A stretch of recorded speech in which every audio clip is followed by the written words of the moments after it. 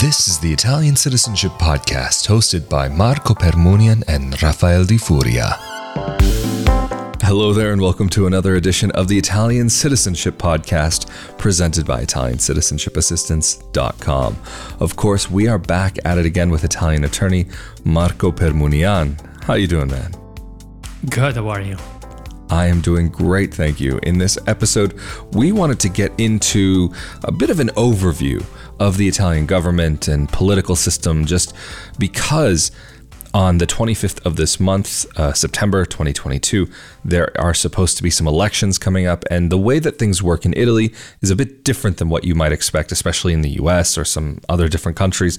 The system, the way it is formed, who you vote for, how you vote, it's a little bit different than where you may come from. So just in general, I guess, Marco, when describing the national government so that people can get an idea of how it's formed, how are things put together on the national scale? I believe the very first aspect that needs to be clarified is that on the 25th, the Italian citizens are going to be called to vote for the parliament.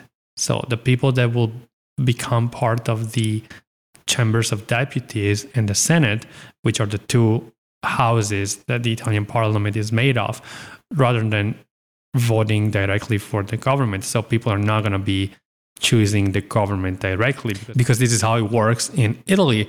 You can only vote the political party that you like. And of course, the party that will receive more votes is the one that is likely to be able to form a coalition. So to get together with other parties to form a coalition which is able to create a government. And normally the head of the party that receives the highest number of votes is going to be the new head of the government. But of course, that's not chosen, like we just said, by the population. Rather, it's chosen by the Italian president of the republic. So the president of the republic, after the elections, after the fact, will nominate a person within the coalition that receives the highest number of votes. And normally that's the person who is the leader of the party that receives the highest amount of votes.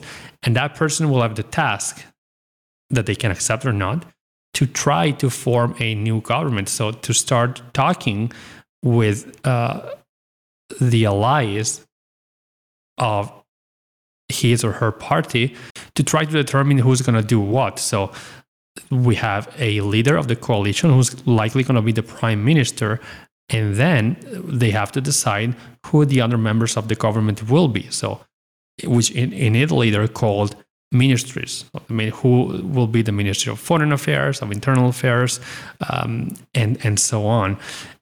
And like I said, you don't vote directly for the government, and you can't even choose who the head of the government will be.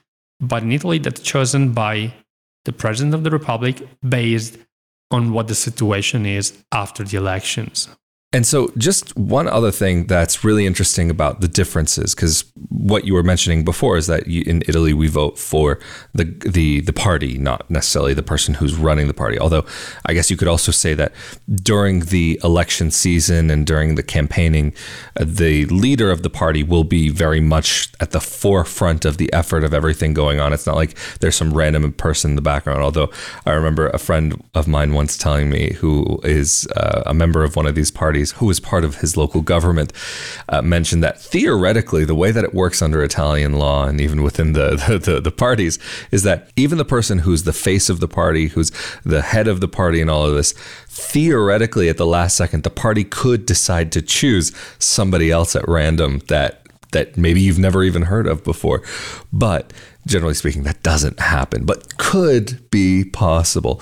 But the other thing that's also really interesting, I think, about how things work in Italy, not just about the who you vote for, how you vote for them, but how many parties there are to choose from. Generally speaking, in the States, there's really two parties. Theoretically a third, but really it's only the main two parties, and really have a large voice within the nation. But in Italy, that's not necessarily the case. How does that work, more or less? Is there a minimum of how many parties there have to be, or is there a maximum, or can there just be like an unlimited amount of parties registered within the nation? There isn't really a limit in terms of how many political parties there can be in Italy. And as a matter of fact, the Italian Constitution, Article 49, states that anybody can decide to form a new political party that can be elected in the parliament. However, there is a limit in terms of how many votes you need to receive in order to qualify to even become part of the parliament. So if you receive a number of votes that is lower than a certain amount, you don't even qualify to become a member of the parliament. So that's the limit. But at the end of the day, anybody in Italy can form any political party and grow it and be included in the political landscape. Interesting. Very interesting. I guess that makes sense also just because the five-star movement, the Cinque Stelle, they were started basically by somebody, I believe, who is a convicted felon. I mean, at the very least a comedian. I don't know about the felon part, but I believe that's why he technically can't lead the party. Some sort of legal reason why he can't. But the person who started the party started it because they were just kind of fed up with everything, and they wanted to see a new direction, a new party with new faces, and not necessarily the same faces from the same parties that had been seen for a while. Again, this is not an endorsement or any sort of saying that you should vote or not vote for any parties, but this is just kind of an idea of what exists in the nation. But also, I remember hearing about some very localized parties that exist within the country that, I mean, for example, when I lived in Alto Adige, there are regional parties that technically do have a voice on the national scale, but because it's such a small party, they'll never get enough votes to reach the parliament. But they end up aligning roughly with other parties, even if maybe in local elections they'll debate each other. But it's super interesting to hear about the government and how things are roughly formed and how they work. But then if, for example, somebody does get their ballot in the mail and they would like to vote from abroad, how is it that they actually go about doing that? So, of course, if you are an Italian citizen, no matter if you were born in Italy, you have the right to vote for the national elections, and that includes the hundreds and thousands of people that are recognized as Italian citizens through descent, so retroactively since birth, as well as all of the other people that have obtained citizenship through marriage or through naturalization. The point is, if you reside abroad for longer than 12 months, you are supposed to register with the AIRE. And only if you're correctly registered with the AIRE, you have the ability to express your vote from abroad. And we've talked about the registration with the AIRE in other episodes. The AIRE is a special registry held by the consulate together with the municipality of last residency in Italy, so the place where the person was residing in Italy prior to moving to the foreign country, or for people who got Italian citizenship by descent, the AIRE registry is held jointly by the consulate and the municipality of birth of the ancestor. And the procedure to register with the AIRE is quite straightforward. You can do so now online through a website made available by the Italian government, and instructions will be on the website of the consulate, or you can do it by mail. But you have to be sure to be correctly registered with the AIRE and that your address on file with the consulate is up to date, so that the consulate can send you the ballot to cast your vote. And there is a specific deadline for you to return the ballot. And if you haven't received the ballot in the mail by September the 11th, so 14 days before the elections, you can request a duplicate to the consulate, and you can even visit the consulate in person to request a duplicate. And you have to make sure that the consulate receives the ballot with your vote by the Thursday preceding the election day by 4 p.m.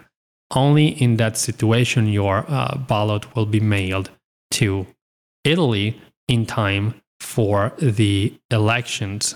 Interesting. Thank you for explaining that. And then also, what if, for example, somebody wants to vote in Italy? Maybe they're living in Italy, or what about a person actually who's living abroad? Can they actually go and vote in Italy? So the thing is, if you reside abroad, you have the ability to vote through the mail if you're registered with the AIRE. If you are registered as a resident in Italy, you can vote in person by visiting the local office that is the one that has been designated as the place where people can go and vote in person.